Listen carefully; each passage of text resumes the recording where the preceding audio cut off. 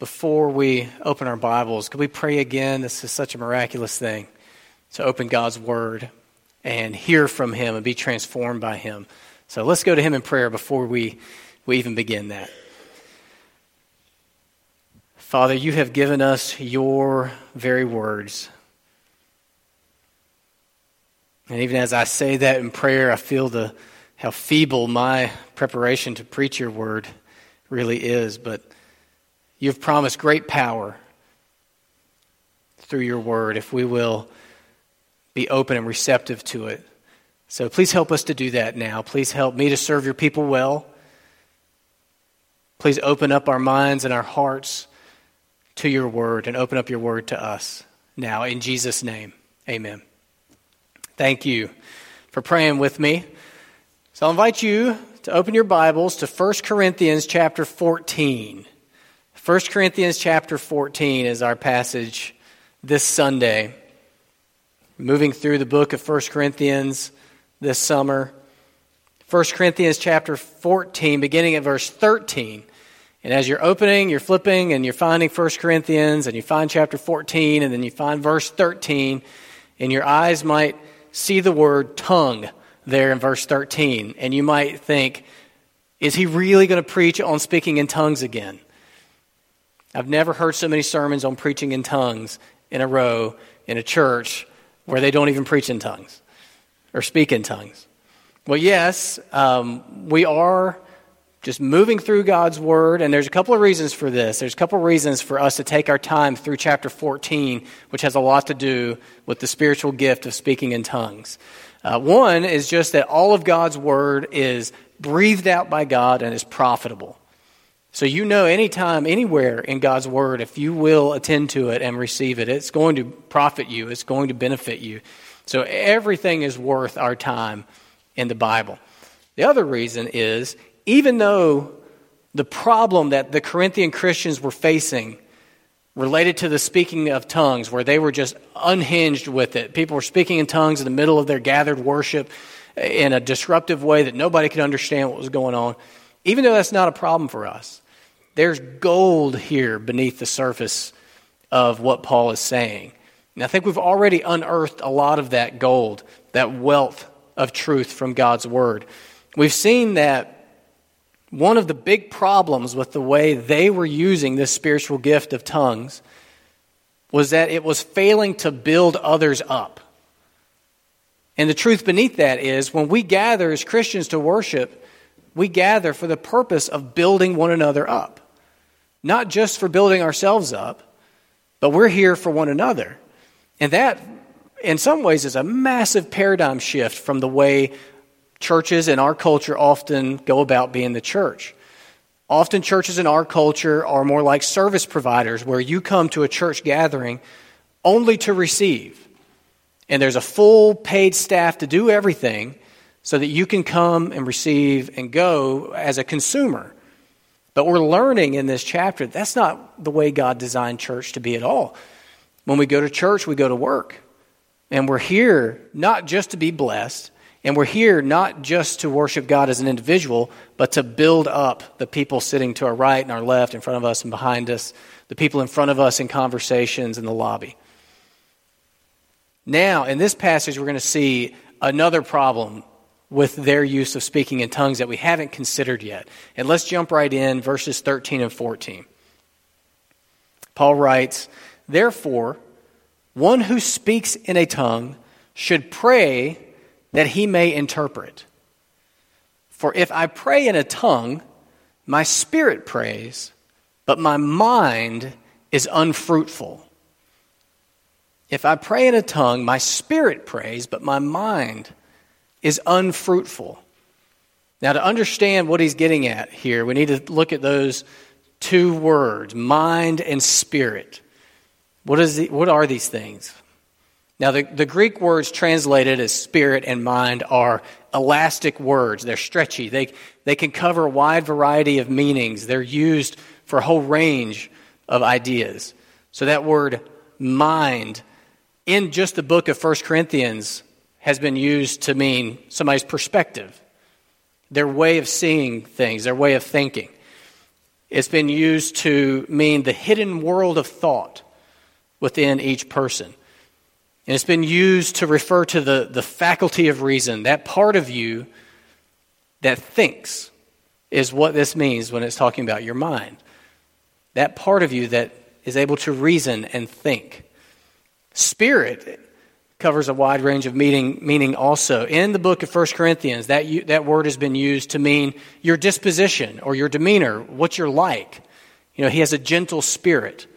What we mean by that is not that he has like a foreign entity in him, a spirit specifically called gentleness. We mean that that's what he's like. He has a gentle spirit. It's not his body that's gentle or even his mind that's gentle. There's just something about him that's gentle. It also is used to mean influence. Paul said that his spirit was with the church even when he wasn't physically there. It's also used to mean someone's essence, sort of the core of what makes you, you, rather than me. It's used like that. It's used, as one commentator put, to refer to your innermost depths, that part of you that is deeper even than cognitive clarity, that's deeper even than your mind and your thinking. So, consider yourself for just a minute. What are you? Like, what makes up you?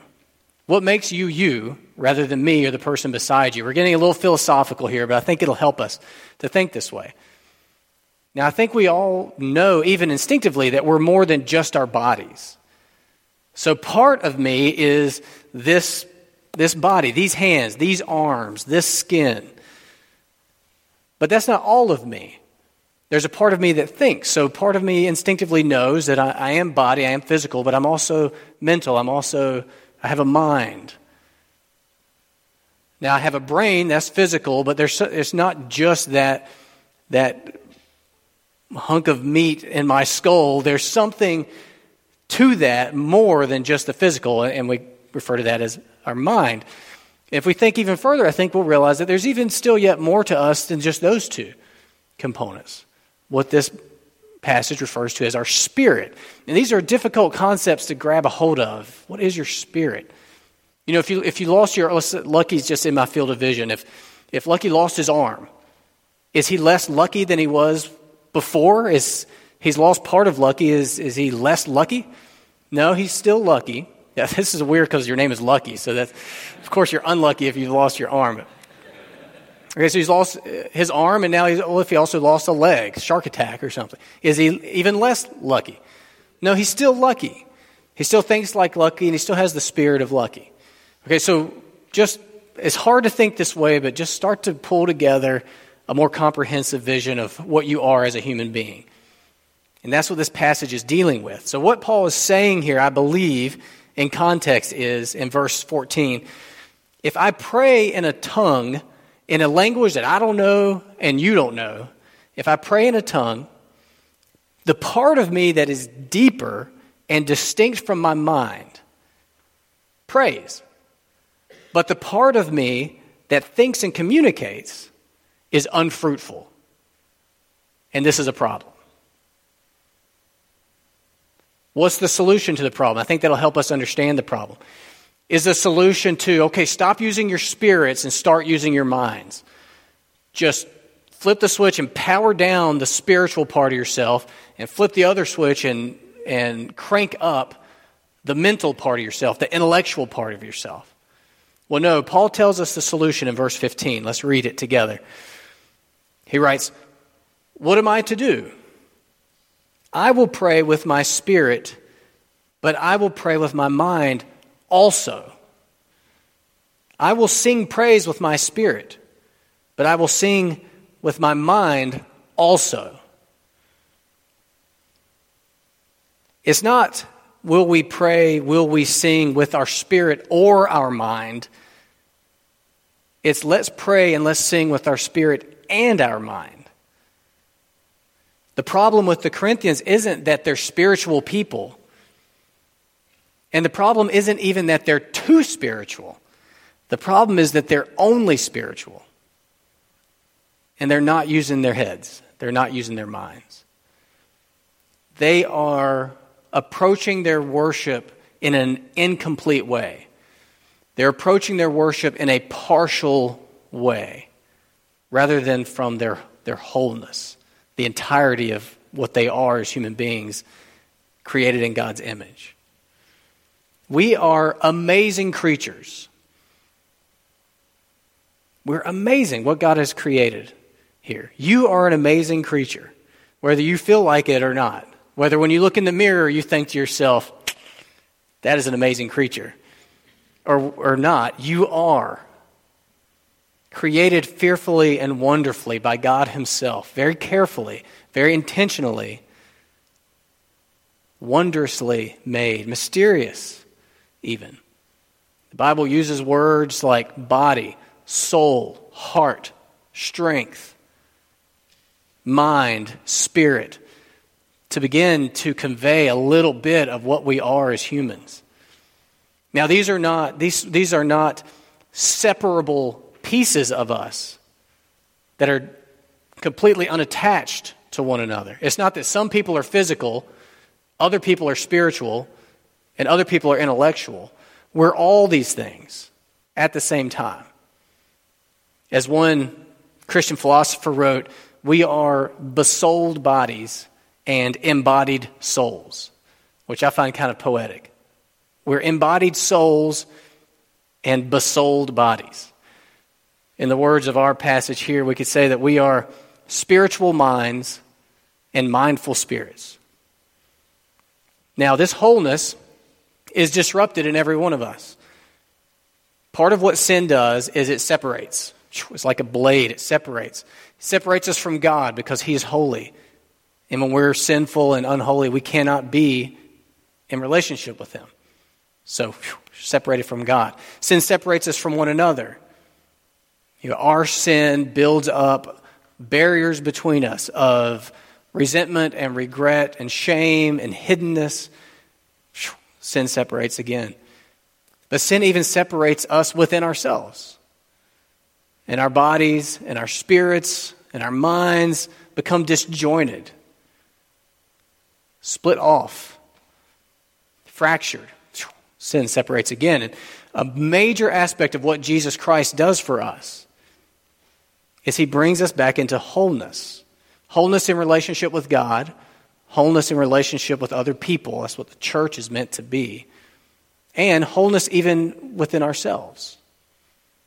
It's interesting, in both the Old Testament and the New Testament, the primary word translated peace has an idea of wholeness. When we tend to think of peace, we tend to think of just one part of peace, which is like tranquility, that everything's okay and calm. But the biblical idea of peace is more the idea of wholeness. Shalom, the Jewish word from the Old Testament, has that idea central, wholeness, being brought back into harmony. And the word in the New Testament, translated peace most often, has that idea of wholeness as well. This is a major part of what Jesus is doing among us. It's making us whole. We are designed to worship God using our whole selves, not just compartments of ourselves, not just components of ourselves, our wholeness. Or the way Jesus said it, we're to love the Lord our God with all our heart, all of our soul, all of our mind, and all of our strength. And this passage might add all of our spirit. Now, because the Corinthian Christians were praying and singing with just part of themselves and not their whole selves, their church suffered in a way that we'll see in verses 16 and 17. Paul goes on, otherwise, if you give thanks with your spirit, how can anyone in the position of an outsider, or anybody who's standing apart from you looking on and not understanding what you're saying, how can anyone in the position of an outsider say amen to your thanksgiving when he does not know what you are saying? For you may be giving thanks well enough, but the other person is not being built up. So quick, what is the reason that we pray together as a church? What is the reason that we sing together as a church? Think about the singing in particular. What other place in your life do you come together and sing with people? Is there any other place in your life where you come together and sing with a bunch of people? it's strange that we do this. Why are we doing this? Well, yeah, our first thoughts are, well, for one thing, is for me. It's a chance for me to pray and connect with God and me to sing true things about God. And then, of course, the next thing right behind that is it's about God. It's for us to glorify Him by depending on Him in prayer and glorify Him by singing with our voices, proclaiming true things about Him and glorious things about Him. But there's a third aspect that we often forget, and we've talked about it before, so I know it's not new, but it's worth mentioning again. When we come together, we pray out loud verbally also for the benefit of one another. And we sing for the benefit of one another. And we give thanks for the benefit of one another. These parts of our practice as we get together are invested with a great deal of meaning and purpose. It's part of how we build each other up. So even when you just give thanks, I'm thankful for this, that done rightly in the right spirit and the right mind builds up your brothers and sisters in Christ. And so it's important that you say it in an intelligible way. This is just a practical reason why this untethered use of speaking in tongues has no place in the gathered church. It doesn't help anybody. Paul said, I love the way he says it. You may be giving thanks well enough. I don't know what you're saying. You might be giving a great deal of thanks to God. But it doesn't do anybody any good because nobody can understand you, so nobody can say amen. Now here the Bible clearly condones the practice of saying amen. That's another thing that happens in churches that doesn't happen outside of churches. I doubt you say amen outside of church very often. I know you don't say amen inside of church very often, so I'm certain you don't say it outside of church very often. When you say amen, you're saying, yes, that is true. I agree. I affirm that. And I want to help you press that into the hearts of all of us because it's true and good. So, it's open season for saying amen. And I'm not just saying that so that while I'm preaching I can hear amen, but even while we're singing true things, something strikes a chord. Based on your experience this week, you have found that to be true and valuable. Say amen. Or something like it. It doesn't have to be legalistically the word amen, although that is a traditional word that I think we should hang on to. During public prayer, someone's praying. You believe what they're praying, and it means something to you. Say amen. It's good to do that. I'm uncomfortable doing that. I'm very reserved. I like to sit in a bad posture, inward, collapsing into myself stance and say nothing. But we have to remember, this is a group endeavor here. We're here to build each other up. And one of the main ways we do that is how we use our words, including affirming and helping to press important truths in upon each other by how we say our thanks and how we affirm those thanks. What we don't want is, we'll say 60. Our attendance varies on any given Sunday. We'll say 60. What we don't want is 60 individual, separate worship experiences. That makes no sense biblically with what gathered worship is. We don't want 60 individual worship experiences. We want one collective worship endeavor that we are all involved in, that we are all participating in. This is not a spectator sport. We're all in it together. I wish everybody could have a face mic on during the whole service. This is one reason why in singing, I want to emphasize the church sing. The main thing you should hear when we sing is the voice of the congregation. Because we're in this together, worshiping together, building each other up together. This is why you can't worship on the golf course just as well as in the church pew. This is something that you hear often. Well, I don't really go to church, but my God is a big God, and He's out there in the woods when I'm hunting, and He's out there on the golf course when I'm swinging my club, and I can worship Him just as well out there as in your church. Now, there's a sense in which there's truth to that. Yes, God is omnipresent. He's everywhere. And you absolutely can and should worship him when you're in the woods and on the golf course and in your car or in front of your TV and wherever.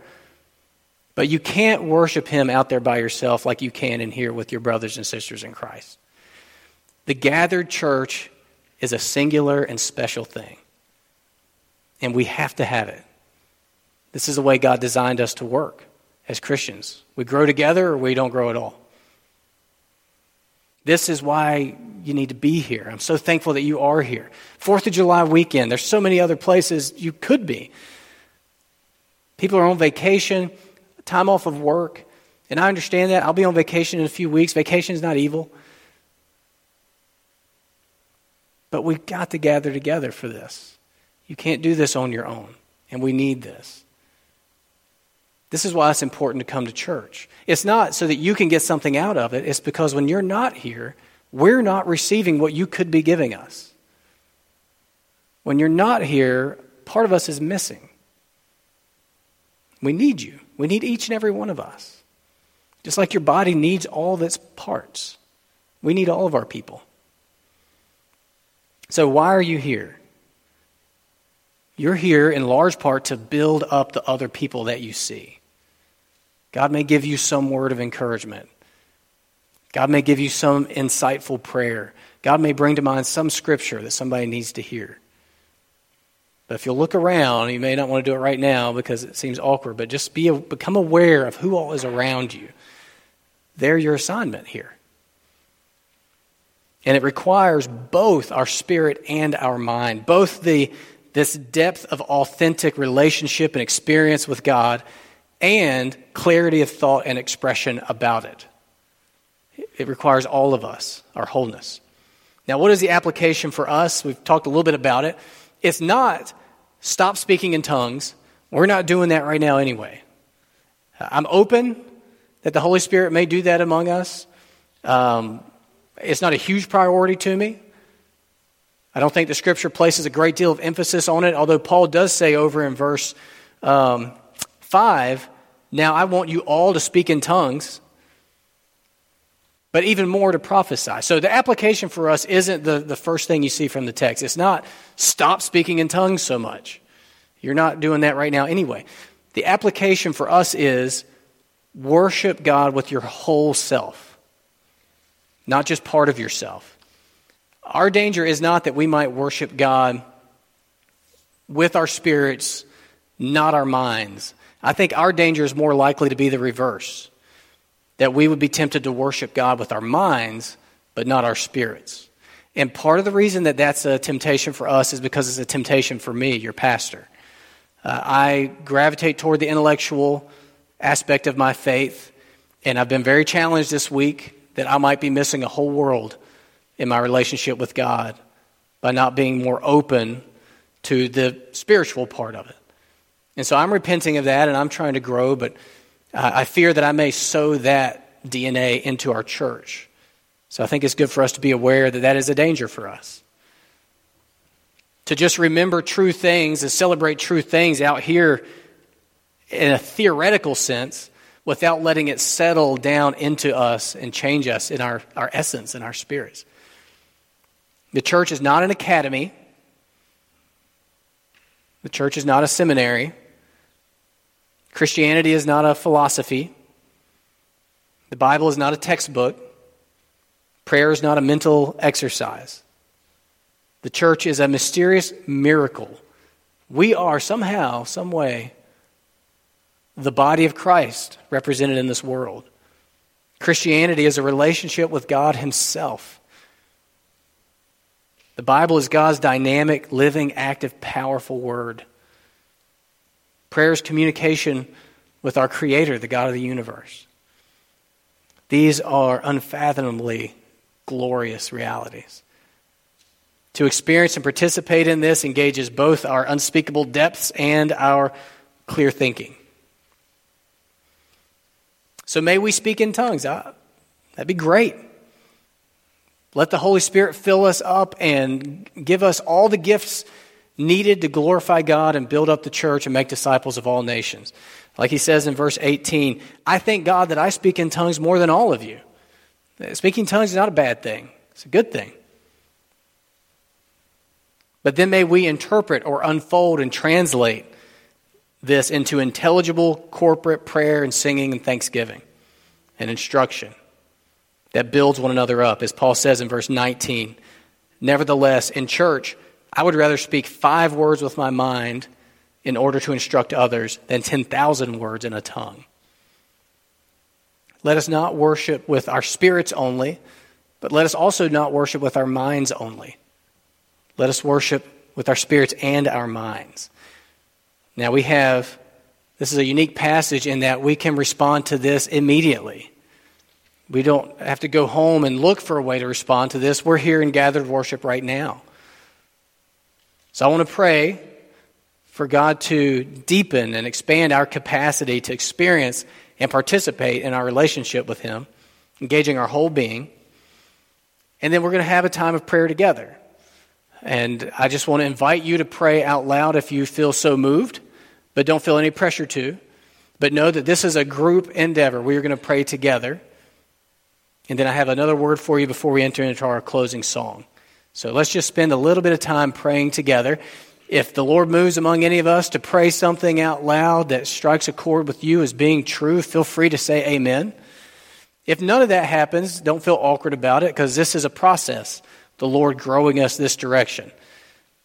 So feel no pressure, but feel freedom in Jesus Christ. Let's pray together. Father, I'll begin and lead us into prayer with you.